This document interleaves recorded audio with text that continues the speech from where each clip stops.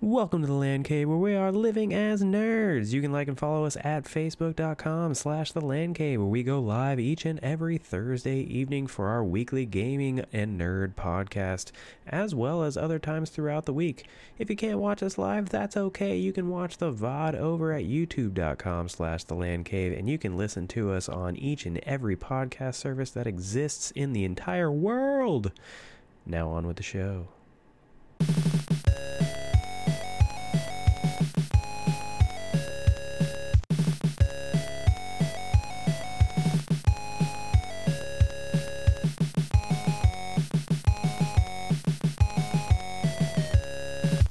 Welcome to the Land Cave, where we're living as nerds. I'm Patrick, joined by Owen. Hello! Look at my new camera! Yeah, it's so pretty. We're here talking gaming news, video games, nerd news, mostly involving gaming, video game development, and all kinds of cool stuff. Because if there's so much going on in gaming that we want to have a place where we can kind of chat and talk about all of it. And if you don't have time to catch up on everything, you can just hang out with us and we'll talk about gaming with you. That's what we do here.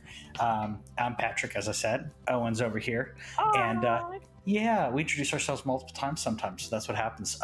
Some updates, by the way, as we wanted to kind of get this going. We've been doing this podcast for quite a while, and we've had some other streams of media coming at you, but we got two new things that are coming at you. One, start out with a bang really quick out of nowhere. It's Breaking Cinematic Universes.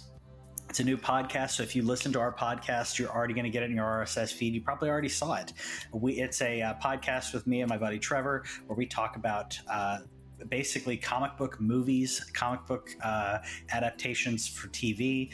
We're going to talk about news, as well as like the first episode where we talked about our top 10 casting decisions, in our opinion, for comic book movies, the ones that we thought were most accurate to the source material, and purposely got some interesting ones and some maybe some ones you could argue with us on, but that's kind of the idea behind it. And so yeah, it's going to be on YouTube, and it's going to be in podcast form. So if you already subscribe to us on YouTube and podcasts, you're going to get it. And I hope you enjoy it. If you like nerd comic book movies, then yeah, I hope you like it. And Owen's got a new show too. Owen, what you got? Yeah, so my new show, Ex Libris, hopefully going to be debuting next month. I'm hoping to start live streams, which I'm going to be using as a part of the show next week. But the thing is that I recently discovered that I own over 500 video games, and this is just mainly of the last generation. So like we're talking PS4, Xbox One, Switch.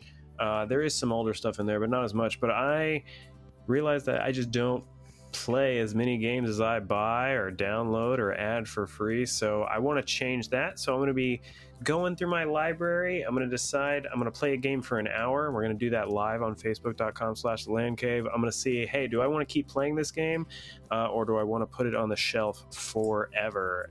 And I'm going to cut that up. Actually, Patrick's going to cut that up because he's a master editor like that. We're going to put that up on YouTube, probably a 10 to 20 minute show.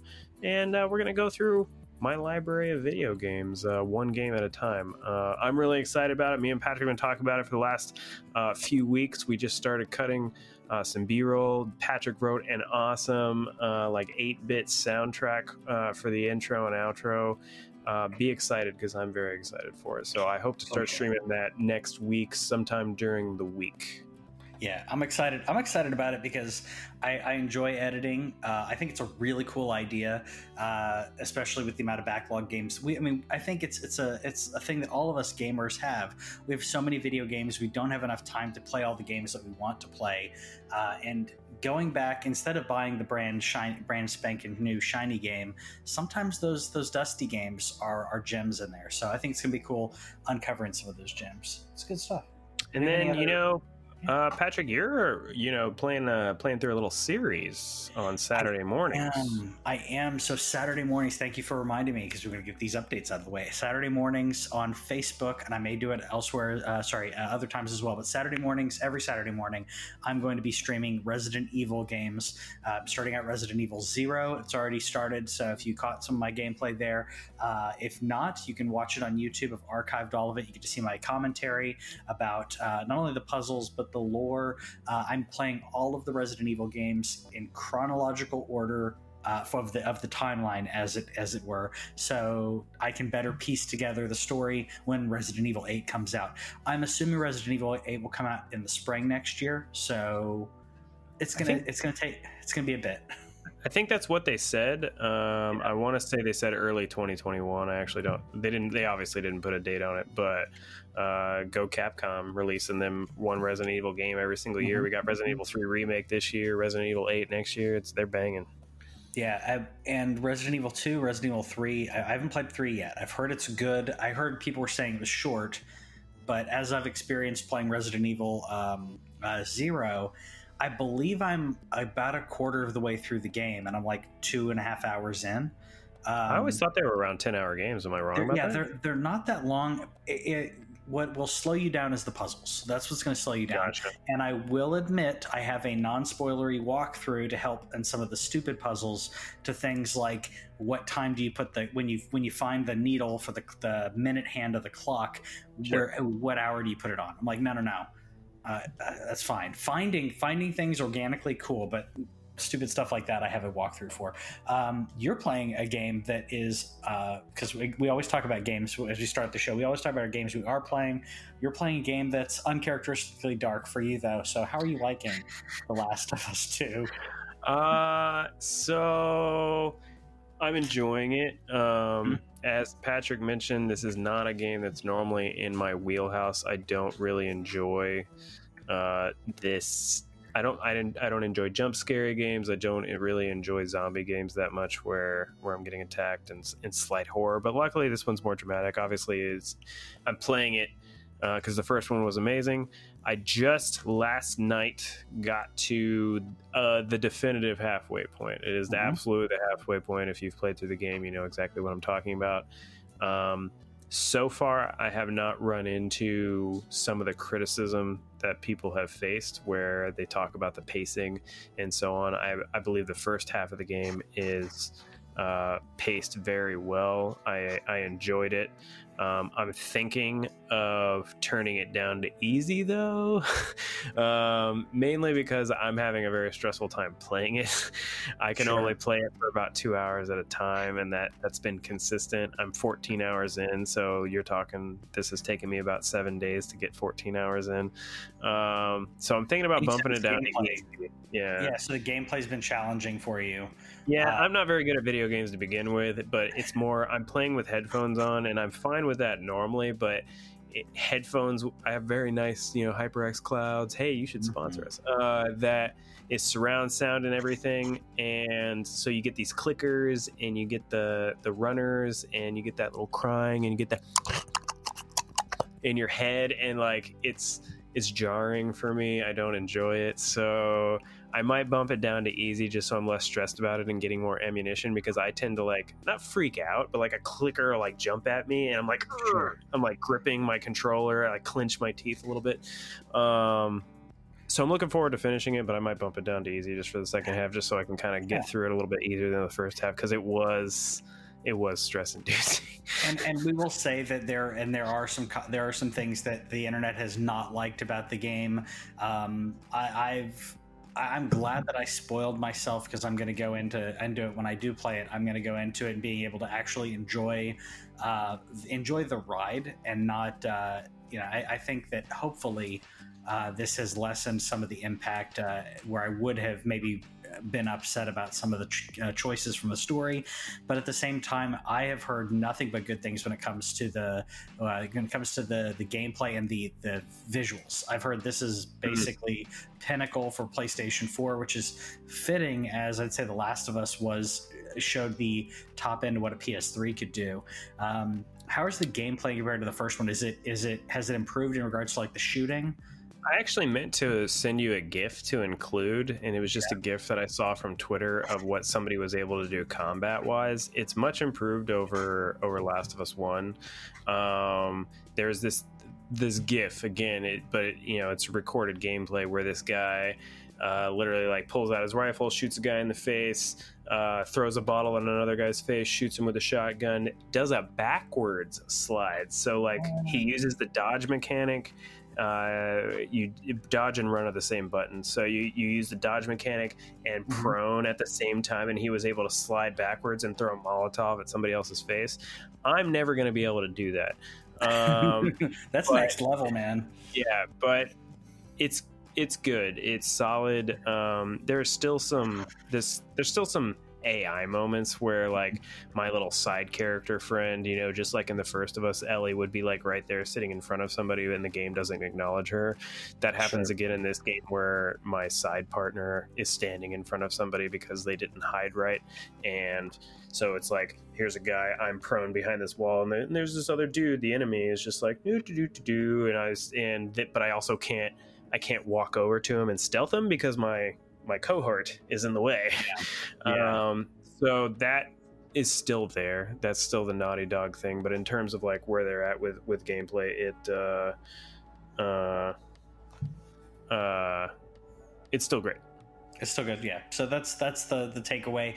Even the people who I saw Boogie and a bunch of others who talked about things they didn't like about the games when it came to, like I said, some story choices and everything. And even they were like, you should still play this because it is that good of a game. So take that in mind, take that into account. Find the time to play it especially if you played the first one. I'm kind of breaking news today. We've had some breaking news. First up, we have Bethesda teasing a Fallout TV series, which this is the showrunners for Westworld doing Fallout as a TV series, and I think this world is so fitting for a TV series. It's dark, but it's kind of zany. It has comedy to it, so I think it's going to fit. It's going to fit really well on Amazon Prime works. I would have expected an HBO tie-in, not because of Westworld, just because I feel like it fits well into HBO's repertoire of their HBO series. But I'm excited about it. Mm-hmm. It's not an HBO series, right? Yeah, I know. I said it's Prime. Oh, okay. It's Amazon. I was saying I think it would have been fitting to be HBO. Okay. It's going to be an Amazon original, which is fine. Amazon originals still have a pretty good breadth of different shows. But at first, the first thing that I thought was like, man, this would really resonate as an HBO show. But then again, I thought, you know what, Amazon with Marvelous Miss Maisels and other stuff, they've shown they can span the gamut of styles, and they don't have to worry about ratings the way that a broadcast TV show has to do that. So obviously they're going to have some type of rating, but they don't have to fight the censors as much. They can say, yeah, this is going to be rated MA, that's fine, or whatever. And MA, sorry, and for mature. So I saw this and I thought of you immediately because as much as you're critical of Bethesda, that's because you're such a fan. What are you excited? I'm excited for interesting interactions of people, because similar to how Walking Dead and Last of Us, you have a weird and a crazy environment, post-apocalyptic environment and everything, but it's about the character interactions. It's about how they deal with and cope with their situation. And in the Fallout universe, where you have people who have purposely isolated in bunkers, in shelters, to survive a nuclear fallout, they're emerging from that. So society has changed outside, society has changed inside these shelters, and society's trying to rebuild as well as trying to cope with the future by living in the past. So it's a really weird mix.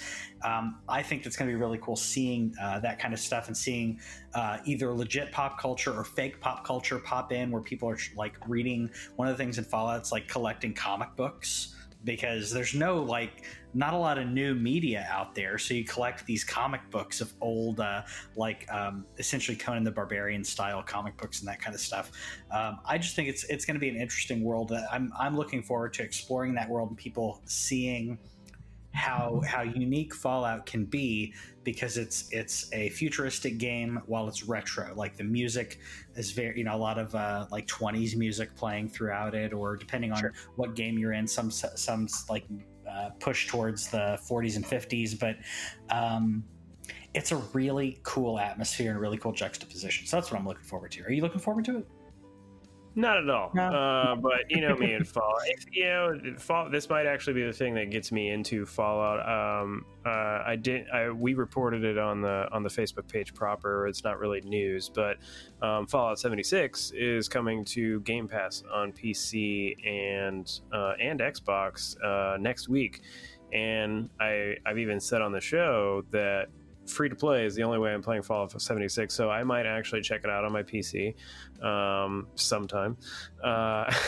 So this show though might be the thing that gets me into at least the world. It's just never been a thing that I've been like particularly excited about. And then I saw that the Westworld people were doing it, and I know that excites other people. I just hope, and this is me being kind of critical, but I hope that it doesn't do what Westworld did, where you can fight me on this, crowd, but season 2 was not good, and it actually made me and my wife stop watching the series because like the first 6 episodes were awful. So I hope that they do what they did in the first season, make it awesome, make it narratively compelling, and ride that, into future seasons, because I imagine this is going to be a multi-season show.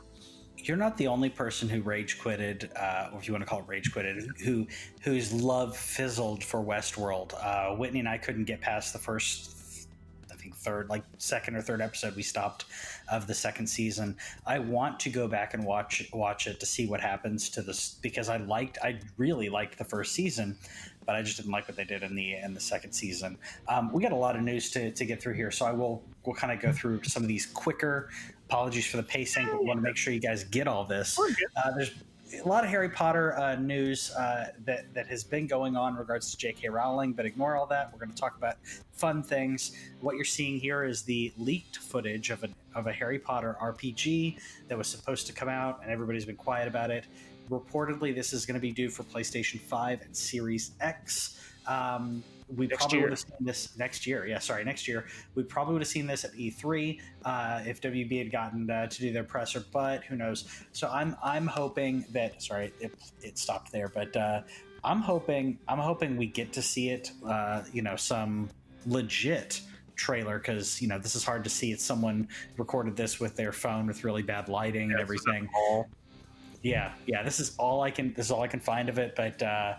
I mean, I think it's still a cool world to explore, no matter what is going on out, in the meta world.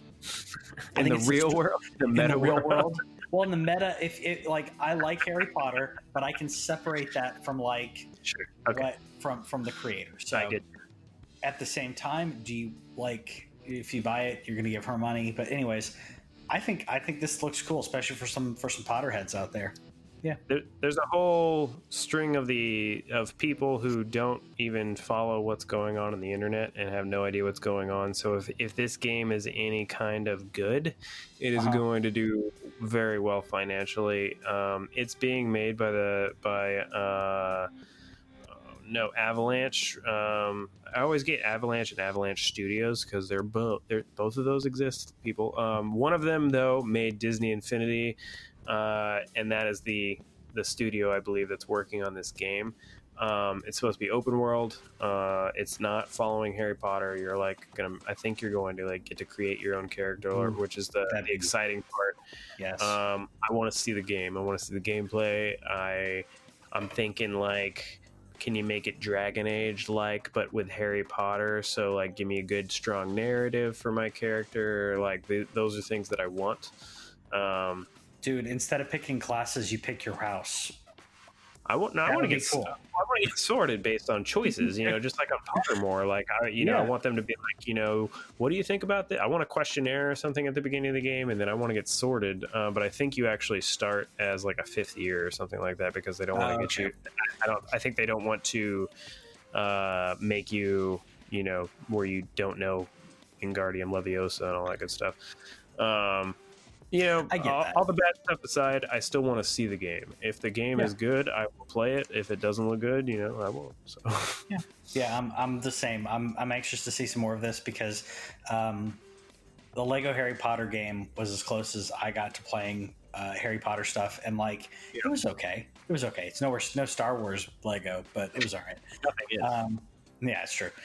We got AMC pushing back their reopening, by the way, to July 15th. That goes right before Mulan and Tenet coming out.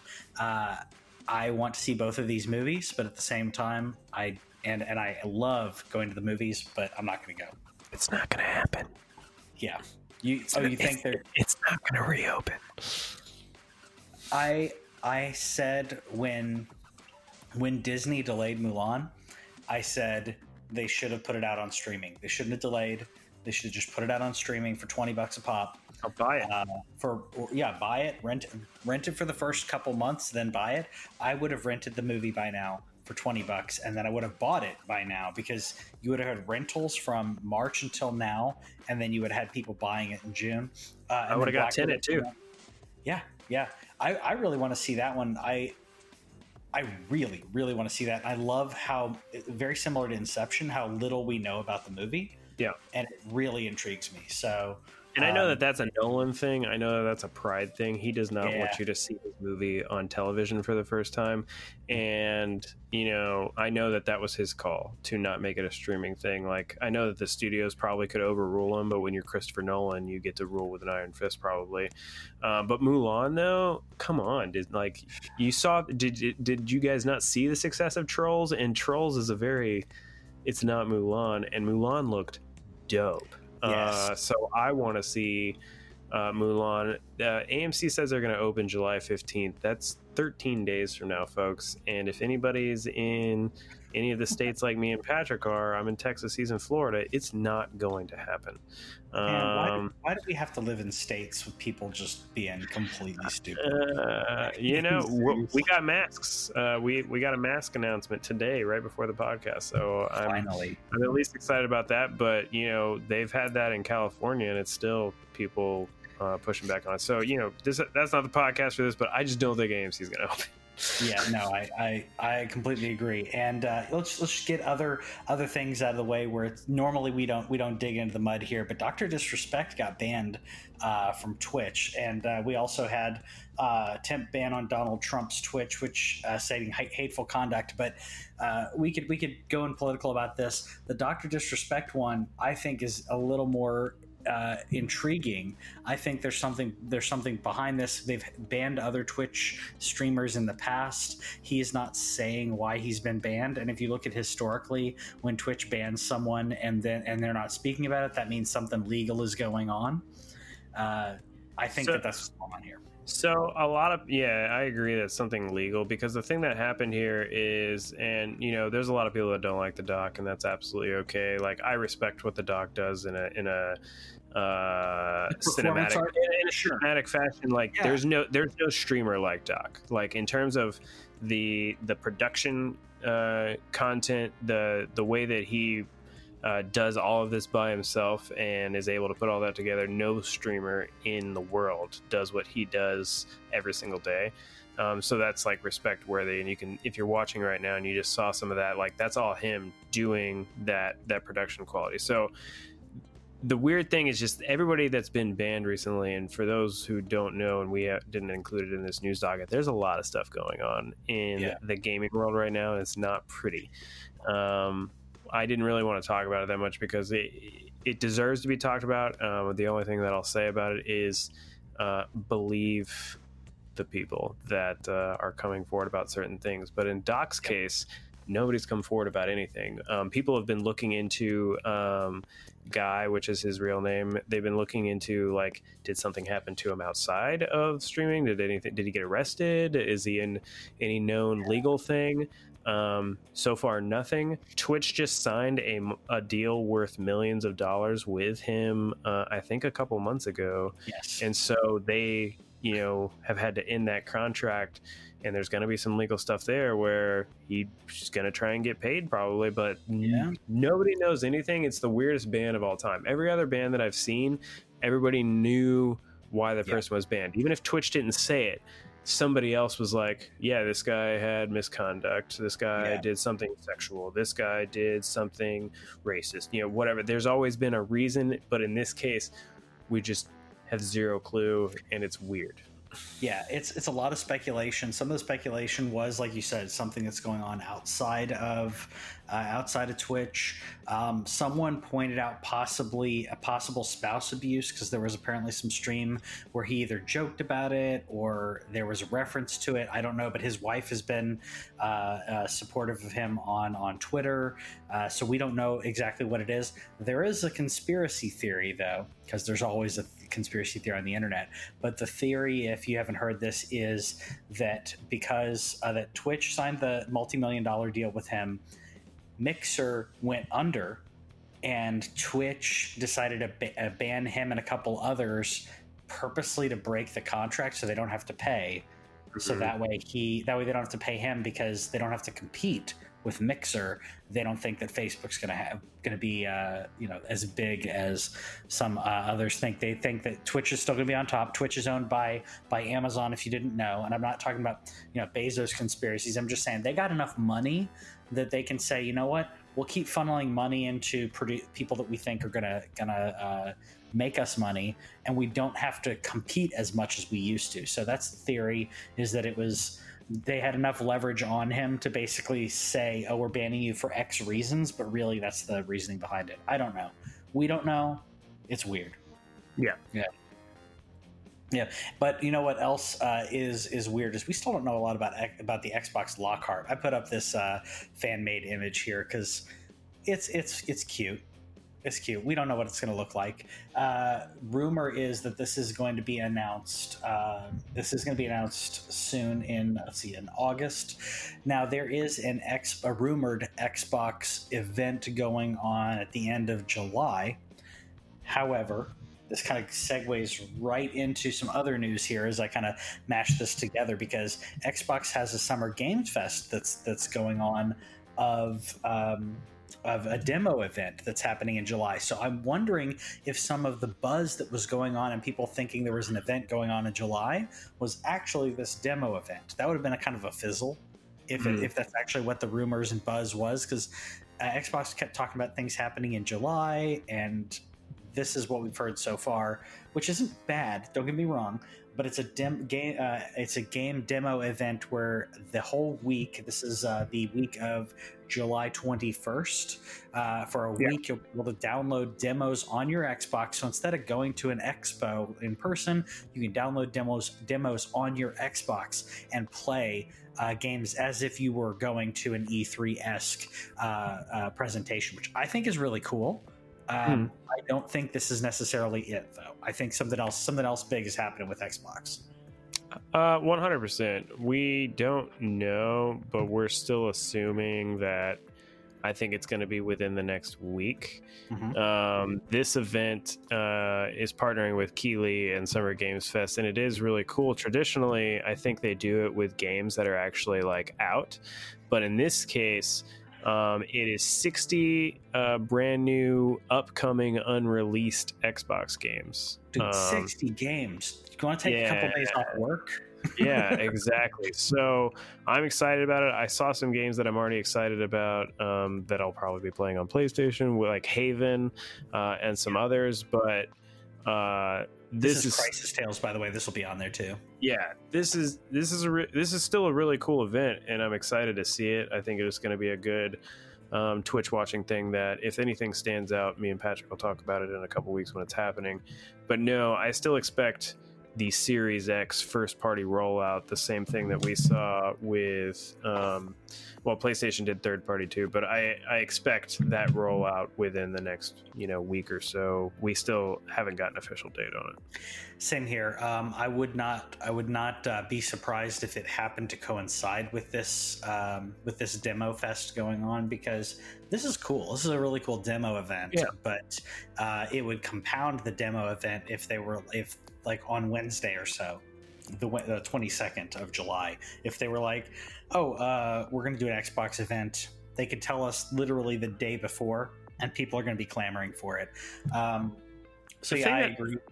Sorry, go ahead. No, I was just saying I agree. I'm everyone is waiting for more details, because I would say the fanboys and fangirls out there are going for their respective consoles, but anyone who's on the fence needs to know those deets. Why get the Xbox versus the PlayStation? Why get the PlayStation over Xbox? I can't compare them, and I can't compare them to people who aren't hardcore like we are in gaming news. I have people asking me, hey, well, which one's going to be better, the new Xbox or the new PlayStation? Which one do you think is going to sell more? I don't know, because I don't know what's happening on Xbox. I think PlayStation personally, but we don't even know the price points. Yeah, two things. I just don't know why they would announce the Lockhart in August when they haven't announced it previously. I don't know why. If you're gonna release them at the same time, why didn't you mention it before? I think that PS5 was smart to announce both their digital and their disc version at the same time. So what is it about Lockhart? I've been talking about how if it's a dongle, I want it. If it's a dongle for Xbox Game Pass and xCloud, I want that. I probably am still more interested even if Lockhart's just a digital only system. I'm probably more interested in that than Series X. So just why I don't get the separation, especially since we don't even know how much Series X costs. Yeah. So when are we going to find that out? When are we going to find out how much Lockhart costs? When are we going to find out how much PS5 costs? I actually emailed PlayAsia yesterday because I noticed that they had already put in like the pending charge for my $7.99, and I just was curious. I was like, hey, so we actually don't know the price yet. Are you guys going to refund me if Sony changes the price? And they actually let me know they'll be happy to adjust it at the time. Good stuff. But it was just like I saw an $800 hit on my card, and I was like, okay. So it's just weird that there's that separation.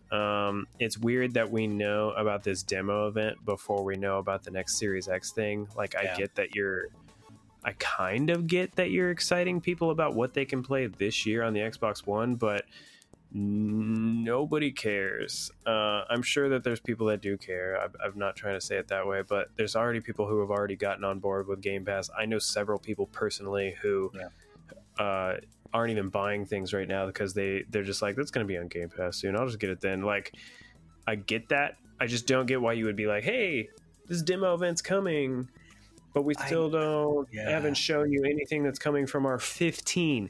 They have 15 first-party studios now that are supposedly developing games for the Series X. Like, let's talk about that. I think they're waiting to talk about that. And I think they're waiting to talk about that because they know that when they talk about those games that they have to say they have to say, this game is for Xbox, also on Xbox One, and it deflates, it devalues that beauty of saying this is a precious gem you can only get on the Series X. And if PlayStation is in a similar situation, they are saying, hey, this is on PS5, this is on PS5, but Xbox is in a unique situation where their first-party exclusive games are not going to be on exclusive to the Series X because they're talking so much backwards compatibility. I think that's the reason why we haven't heard from those studios, because when they announce that, they have to announce it and say, coming in 2021 or coming soon, and they don't want to say what. I feel like if they say, hey, it's only Series X, that's a good thing, but they're not going to. What they want to do is they want to say, hey, coming soon, and then you find out, it's also on the Xbox One. I have an Xbox One. I don't know I don't know if I'm going to upgrade my Xbox One yet. If it's the dongle, you and I are basically on the same page on that, though. If it's a dongle, if it's a cheap streaming dongle that allows me to play Xbox Series X games, or Series S as people are calling it, yeah, I'll totally get that if that's the case.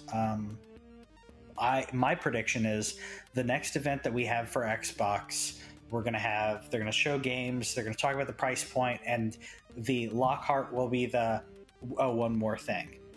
And it's a terrible idea. It's a terrible idea, and that's what okay. Like, I'm really trying to, like, I realize that we're normally critical of Xbox around here, and that's not on purpose. I think that we've been praising them a lot up until their last conference, or lack of better words. I think that we've been praising them a lot, and that last conference was pretty bad. It's just, I just like how I don't get what took Sony so long, and then whenever they came out, I was like, okay, cool.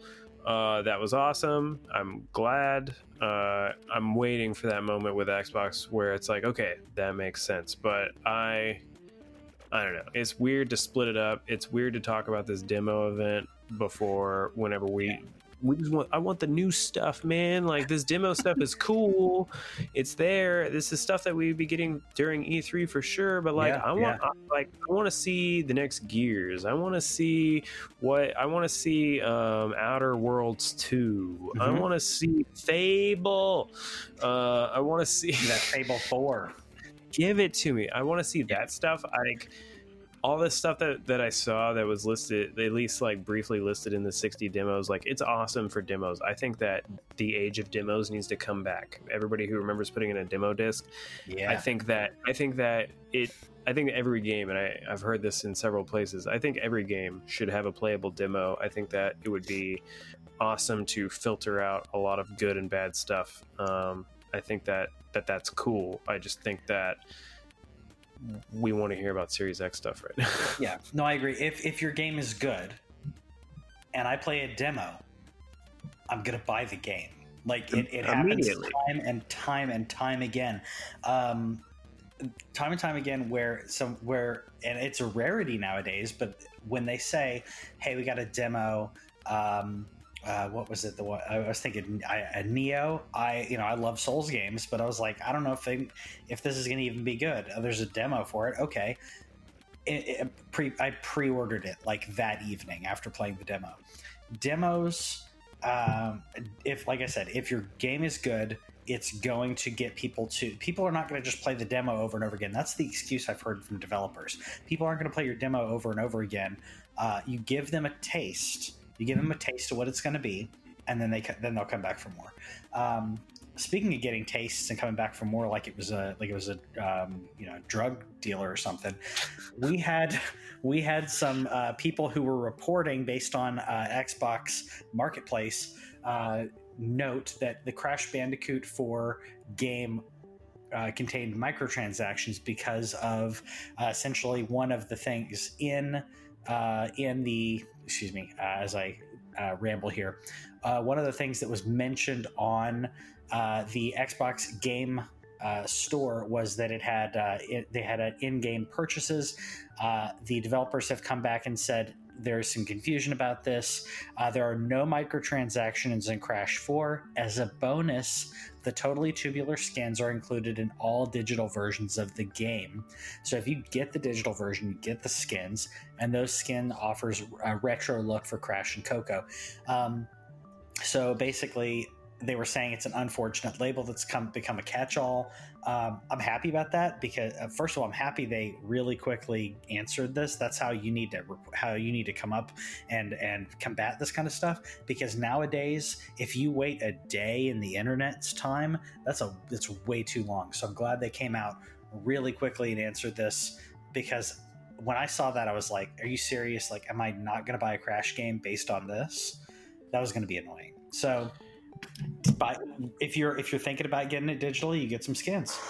The thing that I wonder about is, I remember Crash Team Racing came out, and at first Yes. it was like it looked awesome, like in terms of you unlock stuff, and then they added some Yes. microtransactions to it. And from what I remember, it wasn't like too scummy or anything. It was just the fact that it didn't like launch with it. They added it in after the fact, and I hope that that's not the case. But at the same time, I don't care. Like as long as you have a campaign and everything that I can play through without having to give you extra money, like as long as it's just something like skins. I've never had a problem with skins that are microtransactions. I know that in the olden days you could unlock them and everything, but people, like I keep telling you, games are more expensive. They need to make money. So support them if you want to, or just play the base game if you want to. That's fine too. That's exactly right.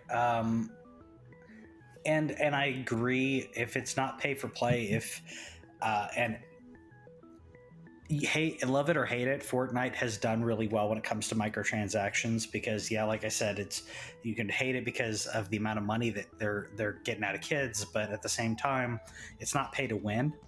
It's also not random chance. You're buying dances, you're buying emotes, you're buying skins, you're buying different paragliders and stuff. And doing that, at least you're like, I'm going to get this, and it's X amount of dollars, as opposed to a random loot element, a random gambling element. So I'm glad it doesn't have that, at least. For sure. Yeah, good stuff. We had some weird stuff coming out with Crucible. By the way, this is gameplay off IGN. I stole it because I can't find much anywhere. You're not going to be able to find the game anymore either. That's exactly right. Went back into beta. I loved your lead up on this. You ever seen a game unreleased? Because Amazon has. I can't remember. I have seen, and we've talked about this when it comes to digital games and digital anything. You don't own your game. You own a license to download it and play it, and they can revoke it at any time. You've seen that happen. If you have it downloaded on your system, you're probably good, but you may not be able to re-download. In this case, they have unreleased the game. It's back into beta. Wow, how can you stumble like that? I was doing some research on this because I obviously found the thing, because I had never heard of it. I was made aware of one game where they completely took a game off that they had released. It was like a sequel to another battle royale game, I think a year or two ago, and I forgot to copy down the name, but that went completely off. They just took it off the marketplace as opposed to going back to beta. And then Jason Schreier of Bloomberg, formerly of Kotaku, said he'd never seen anything like it. So if Jason Schreier's never seen anything like it, then Patrick and I certainly haven't. Imagine having so much money in the world that you could bomb a game this bad and say, we're not going to cut our losses. We're going to take it back to beta, and we're going to attempt to make it somehow better. But everybody that I saw that played this game said it was not good. Yeah, they're trying to get that Overwatch money is what it is. Well, they're trying to get on that BR thing. Fortnite is you finally see some chinks in the armor of Fortnite. It doesn't have the buzz it did 2 years ago. It's had a good run. You see people like Ninja, where like they're playing other games now. The new Counter-Strike style game. What's the name of that? No, not Dauntless. Dang it. You know which game I'm talking about? I can't remember the name of it though. I was about to say Crucible, but Crucible is what we're talking about. It's the new game by Riot. It's Riot Games' new team-based shooter. I am mad at myself for forgetting it. You see games like that. It's at Valorant. Valorant, yeah. So you see Ninja's even been playing some Valorant, and Ninja obviously made his career off of Fortnite. So there's going to be a medium there. The battle royale genre ain't going anywhere. A lot of people are playing COD Warzone. Apex is doing fairly well right now. There's even a game that came out today from Ubisoft. I was watching a little bit of it earlier, Hyper Drifter or something like that, and it looks dope. It's extremely fast paced. And then you have this, and this game, I just like how you just keep showing this little hopping dude around, and it makes me think of like a Rocket Raccoon. And you know what? Like, this is not a loop. He is like it's that. Is not, this is not a loop. I thought you looped it. Dude, this is for those of you who are minutes. not watching. Like, we're just like 3 minutes into a 15-minute thing of a hopping raccoon. I have not looped anything. That's how repetitive this is. I will say some of the artwork work looks a little interesting when you had what, I don't know if that was a world boss or what you call that thing that they just fought here a minute ago. Mhm. But yeah, it's that repetitive and that annoying that he is hopping like that. I would have rather had a waddle than a hop like that. I know it's cute, but it's only cute for a certain amount of time. Yeah, I think the fact that it's third person probably killed it for me. I think Fortnite's really the only like game to me in terms of like this multiplayer battle royale thing where like PUBG did it at first, but then PUBG switched to first person and everybody stopped playing the third person version. It just, I don't know, the genre's moved on. You gotta go first. And I don't want to stare at that hobby raccoon. I don't care if I am a raccoon in first person and there's like that mechanic to it, but to me then like you have this like gun mechanic that all of a sudden wouldn't work. So whatever, it's going back to beta. Nobody's gonna play it. I feel bad saying that. I don't mean to be mean, but especially if you look at this new one that just came out today that was built for Twitch. It's extremely fast paced. It's cool. I would check that out instead of this. Yeah, I'd also check out some PlayStation Indies. We got the PlayStation Indies initiative going on. 9 PlayStation indie games. I should have segued when we were talking about the demos for Xbox into this, but another thing that I absolutely love, Haven. I'm so excited about that game. Dude, I like when we get to see indies spotlight like this, because you get to see games you may or may not have checked out before. Creeks looks really interesting to me. I like the weirdness, little puzzles and stuff. But I like that we're getting this.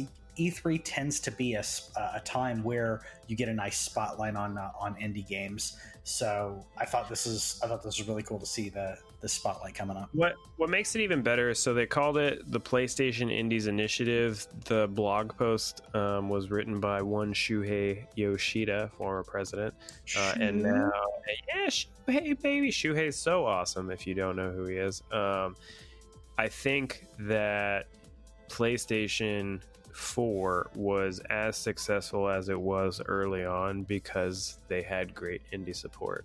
I think that Sony pushed a lot of indies whenever their first party was still working on games, because those who don't remember, like if you look at the launch of PS4, it wasn't very first party filled. We had Killzone, but like Uncharted came along in 2016, and then Horizon was 2017, God of War was 2018, Spider-Man was 2019. So like, and there's been a Bloodborne was a bigger early game, but aside from that there wasn't a whole lot going on. And I think that Sony did a great job of cultivating good indie talent, and I think by doing this initiative before PS5 launches, I'm hoping that means that they're getting back into it, because they kind of fell off it. There was a lot of rumors circulating the last couple of years about that Sony doesn't really care about you guys anymore. We don't need you. We made, we sold 120 million units. And hopefully Shuhei, being the genius that he is and a lover of indies, Shuhei's a big indie supporter, and that's why he is kind of on this now. I'm hoping this means that we get more stuff, because there's great talent out there. You can't have every game be a AAA game. I know that Haven isn't console exclusive, but Haven's from the people who made Fury, and it looks amazing. Like Patrick pointed out, there's some other good ones in there, so check it out. On the thing that they announced 8 games, but I'm hoping that this is the start of more. I went to the storefront today just to see if they would talk about it at all, and you could actually click a thing that said PlayStation Indies, and it listed like 30 games, and hopefully that means that's something that's going to grow. Hopefully that becomes a part of the storefront, where it's like I can go to PlayStation Indies. That means Sony backed this game threw some money at some small developers. That means that they say this game is probably at least worth checking out, and that excited me. So I'm hoping that they push that more towards PS5. Yeah, I agree. We saw something similar with Nintendo with the Nindies. Yeah, So I think this is cool for PlayStation to do it as well. Because, like you call-out. said, there's some amazing stuff going on that is in PlayStation, that can be on PlayStation, and I think part of this is also PlayStation's response to a lot of the trash that ended up on PlayStation 4's indie floor, if you will. So it's a way for them to say, hey, there's some really cool indie stuff. Let's spotlight this and let's support these indie devs. So it's all good stuff. Carving out our book ending, as we talked about Last of Us earlier on. I meant to talk about this earlier, so we're going to bookend with some more Last of Us talk. Naughty Dog is, as we talked about, there are controversies and alleged controversies and all that, things that people didn't like. But the accessibility options in The Last of Us 2, Naughty Dog is sharing with other AAA developers to allow for more people. And the accessibilities in regards to this, they dealt with vision accessibilities, if I'm not mistaken, on that, being able to and sharing that with other developers, so that way they can help their games and they can have it be more inclusive for their development. I think is really cool. It's something we've seen Xbox do something similar, but it's really cool to see Naughty Dog push for that. Well, it's not just vision. So you can play The Last of Us 2 being extremely vision limited. You can also play The Last of Us 2 being very, from what I can tell, auditory limited. Like hearing deficient. I don't know what the nice politically correct term for hearing impaired. There we go. Yeah, that's a good. So you can play this game. I've actually even turned on a few myself just because they included them. But if anybody picks up The Last of Us, just take a moment to look through. I don't know if you've checked it out, Patrick, but like there's a combat list to make combat extremely, and I'm not saying this meanly, but easier. Like, sure, because again, I've mentioned earlier in this podcast, it's a stressful game, but if you can have experience dexterity issues, yeah, if you have dexterity issues with your hands or something, you can still experience the story and still be challenged. And the level that you can be challenged, you can challenge yourself. Everyone starts it's like fitness, right? Everyone starts at different levels. Well, if you already have accessibility issues, maybe you don't have the dexterity. These games nowadays have quite a bit of dexterity involved. I'll give an example. So you can stealth kill enemies. That's not a spoiler. And part of the stealth killing is you grab them. And in normal settings, if you grab them and you don't do anything to them, they will break free. But in accessibility setting, you can turn on is they don't break free. So if you grab them, they won't break free from you. So you can, if you have an issue there where you've grabbed them and now you're having to switch to do your stealth kill or whatever it is, they're never going to break free from you. So however long it takes you to get to the next step of stealthing them, you can do that. There's a thing where there's some swimming sections of the game that got advertised. You can turn on to where you have unlimited oxygen because it is a little hard to navigate at times. There's some moments in there where there's some tunnels and you really can't see amazing. very well. Yeah. So you can turn on unlimited oxygen. I turned on the one that automatically picks up stuff for you. So every piece of ammo and everything, I just walk by it and Ellie just. I'm going to be honest. I'm probably going to turn that on when I play through it. It's a great feature. And then I was already starting to edge towards easy, but I turned on the feature that makes them that makes their aim worse. So. Okay, see, I may do that as well. Now, and that's totally important. I mean, okay, so. Example, Dark Souls is obviously considered, it's known for its hard difficulty. If I want to do a jumping attack, or there's an attack in Dark Souls that you have to tap up while you're hitting your attack button, right? So you can't hold up. You have to tap up at the same time as you hit your attack in order to do that type of attack. If you're doing it on a Switch, it's actually loud. Like I was playing it, Whitney and I were watching some stuff and chilling out, watching Netflix, and she's on her phone and I'm on Switch, and she's like, you don't have to hit it that hard. I wasn't hitting it hard. It's just you have to You have to really go at it. So I'm thinking a game like that for someone who has problems with, in regards to their limbs, in regards to neurological whatever's going on, they won't be able to experience that. And games should be able to be enjoyed by everyone. Owen and I have talked about this time and time again. There's a reason we do a freaking gaming podcast about this. Games are some of the greatest art that is coming out in this generation, and for people not to be able to experience it that want to is a shame. So I'm really glad that Naughty Dog did this for fans that want to enjoy this story. As Whitney and I are probably going to play it. I'm probably going to hit it on easy and have her play, and I'm going to experience the story with her because I want to experience it with her. And if she gets frustrated, she doesn't want to play the game. So sometimes it has to do with that, because you're just not, you're not hardcore, get good. Sometimes you have reasons that, hold you back. So, well, my wife will walk by me on the game and she's like, yeah. And I'm a very visibly frustrated guy, and sometimes I'm a very audibly frustrated guy. We keep it clean on this podcast, but I'll and she'd be like, "Well, you look like you're having fun," and I always have to be like, "Well, in general, I am having fun, but yes, that was frustrating." But then when it comes to Last of Us, like, she won't even watch the game because of how stressful it is. Like, she sat there for a couple times with me, and it was too much for her in terms of just like she could like. And I'm playing with headphones, so there's no sound for her. She's literally just watching the subtitles and then whatever's on the screen.